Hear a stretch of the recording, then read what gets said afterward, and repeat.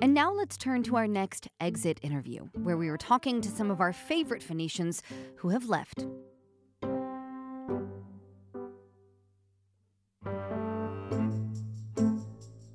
Phoenix has always been a transient place, but why is it that so many people who have made an impact on this community leave for brighter futures?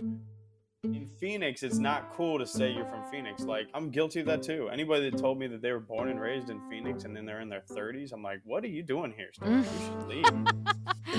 I don't trust you at all. You are and have been for your entire life so entrenched in this place. What did it take to get you to move? What's that been like?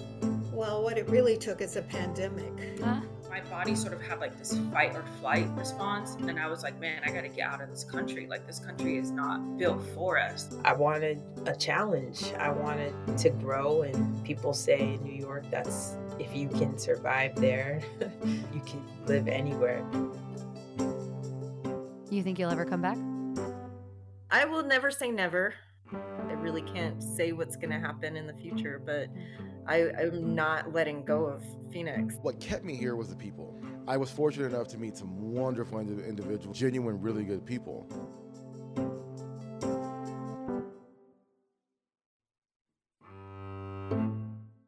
Today, I'd like to introduce you to a friend of mine, Rogelio Juarez. I grew up in, a Mexican-American family in Chandler. Went to Chandler High, just like, all my aunts and my mom and her parents. Juarez is a writer. He just defended his master's thesis in fine arts at Cornell University as part of its creative writing program, one of the best in the country. He's looking to publish his first novel next year. And I know usually you don't interview friends of yours as a journalist, but having known Roy for years and having watched him leave with my best friend, his wife, and my godson, his firstborn, I thought he fit the bill for this series perfectly. In the sense that you are, missing this place, but maybe not missing everything about it. What do you miss most?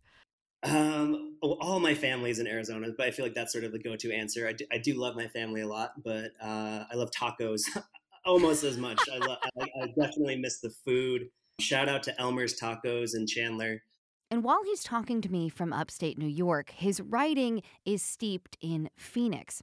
Here's an excerpt from his short story, Carmelo, about a Mexican-American kid from Arizona who leaves to join the ranks of the so-called Parkies.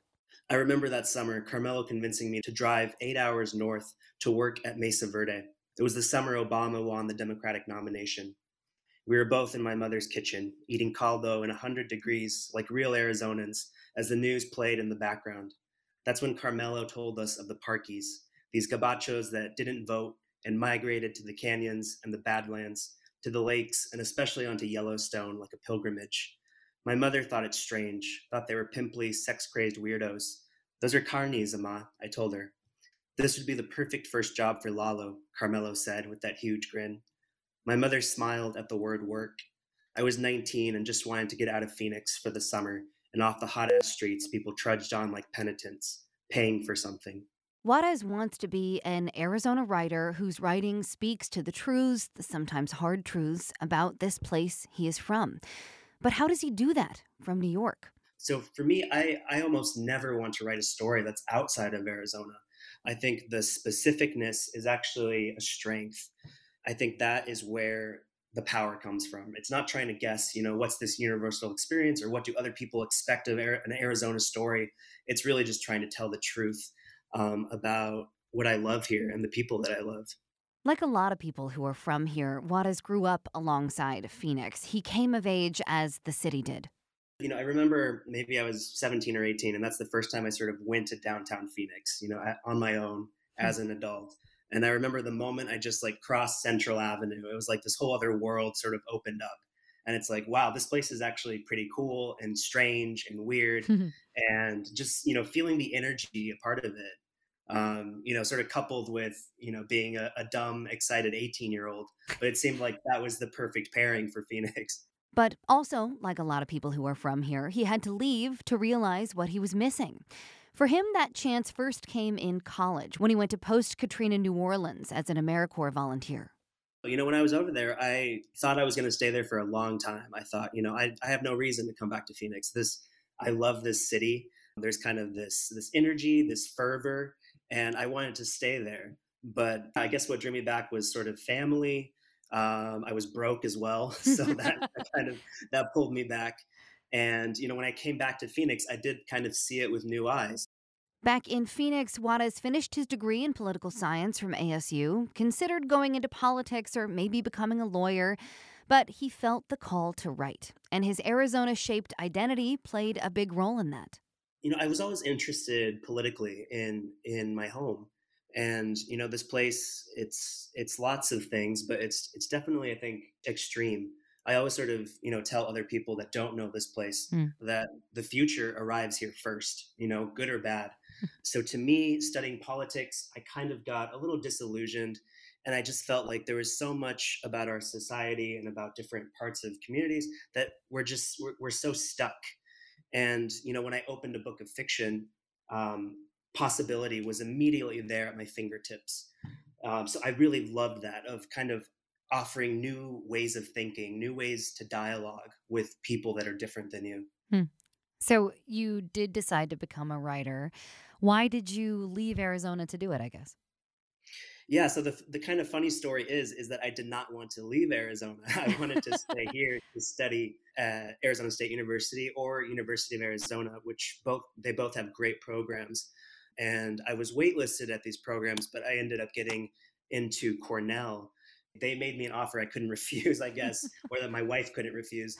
And I wanted to study with the writers that were there, the professors especially. Yeah. Do you see it as ironic that sort of to become an Arizona writer, you had to leave Arizona? Yeah, absolutely, absolutely. I wanted, the quick yes, and I would have jumped at it to stay. So let's talk then about how this place and how being from here shapes you as a writer and is shaping you now in your writing. Is it sort of the central character in a lot of what you're doing? Yeah, I think it is. It is a character, and my stories are sort of set in lots of different places throughout the Southwest, and some fictional places, but definitely Phoenix and Tucson and Ajo. The Sonoran Desert as a backdrop, I feel is so rich and it's so deep. And not just from the communities I come from, which are Chicano writers, but also the indigenous tribes that are here. And going back into the 1800s, the 1800s was a really crazy time, especially in the Southwest and the desert. So it does shape. And to me, writing is almost a really active form of remembering or recreating. So for me, I really need to connect with a place because it's paramount. It's been so important for me, for my family, for the generations that came before us.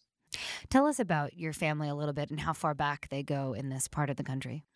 Yes, my dad grew up in South Phoenix, and we have some inkling that his family has been in the Southwest, for hundreds of years, before Arizona, before the US, before Mexico. What I learned from him is that, South Phoenix, and it still kind of is the case, it's like a whole different world. It's kind of its own ecosystem down there. It has its own grit for sure. And, he grew up swimming in the canals, and he was always telling me about Pete's Fish and Chips and all of like the crazy parties they have. And then my mom's side of the family is from Mexico. They're from Ciudad Juarez. And her grandfather was actually a bracero worker. So they were able to come here, because of this political reason, because literally the border opened up, for a decade or two, and workers were allowed to come. So it sounds like as a writer, and through fiction, right? Like through creating fiction, but steeped in these places and in this history, you've discovered a lot about not just your family, but you and what this means to you. Yeah, I think so. I'm interested in, how the land shapes people and families and generations, but also how we shape the land, how we lose touch with it or how we can reconnect with it as well. Do you think you can do that? Be this sort of Mexican-American writer from the Southwest and steeped in these traditions and this history and do it from afar? You're in Ithaca, New York now. Yeah, it's hard, but I guess that's kind of the magic of storytelling, right? My mind and my heart is always elsewhere. On one hand, I'm very close to like the publishing machine, which is based in New York. And I think that's been a struggle, not just for Mexican American writers, but, all writers that have sort of come from the West. there's always this like, hey, New York, look at us. We're doing stuff over here too. So when you're in, northern New York, right? Like a very different place, very different in every way. What does Phoenix look like now to you in the rearview mirror? Like when you look back on it, has it shifted your perspective on this place? Yeah, it's kind of like a bundle of feelings. There's definitely times where it's hard to see, and my taste buds are watering for the food, Uh. and even just the heat. Right, I've come to learn that I need the heat in my life, the summer heat. But I think at the same time, it makes me a little bit more deliberate on the page. Hmm. I need to sort of cut through my nostalgia. I also need to sort of will myself to go back there in a sort of psychic way, in a way that's kind of opening up experiences and memories and getting at something true. Do you miss it? Yeah, absolutely. One of my mentors here, actually, Elena Viramontes, my last story, she liked it, but she's like, I think you've lost a sense of your home. I Oh. think your great strength is writing place as a character. And she's like, I think you just need to go back. You need to go back there for a little bit. So do you think you'll ever come back? I really want to. My wife and I, we have a young family now, and so we're trying to figure out a lot of things. And our primary concerns are kind of like jobs and schools and safety, and the political situation of places. But I guess my personality is like, I want to go and I want to be at the forefront. I want to sort of be on the ground marching. And she's like, just calm down right now. We need to build a home right now. Yeah. What do you mean by that? Like, is there something happening on the ground here in Phoenix and Arizona that you want to be a part of? I think so. I mean, just, my particular experience, I grew up I went to junior high and high school right before Mexican American studies were banned. So, I mean, to me, that's a battle, sort of what I didn't receive. All of the great sort of struggles that people are going through to me, to achieve dignity, good housing and good schools. I think those things are what make a city great. You said earlier in the conversation that you always tell people the future arrives first in Arizona, right? I mean, do you feel like you're missing something in that, or do you feel that like that maybe is a good thing to miss sometimes? Yeah, that's a hard question. I guess the future is kind of coming for all of us, and I think we're seeing, especially with this pandemic and climate change on the horizon, is that the future, it needs to be collective. Hmm. It needs to be figured out, not just in the city and the state level, but also just what your neighbors are doing and the people that are going to your schools. But also that we need strong structures, because as much as people, I think, love their cities, they also love they love affordable housing and Hmm. higher wages and peace for their loved ones. So to me, I feel like I'm writing about those things, but I'm doing it through the lens of my home. Hmm. I said that word before, fervor. I feel like there's still a fervor in Phoenix, and I think we have all the ingredients to be a city that welcomes people and that people really put down roots. All right. Rogelio Juarez, thank you so much for joining us. Thanks for doing this. I appreciate it. All right, thanks, Lauren.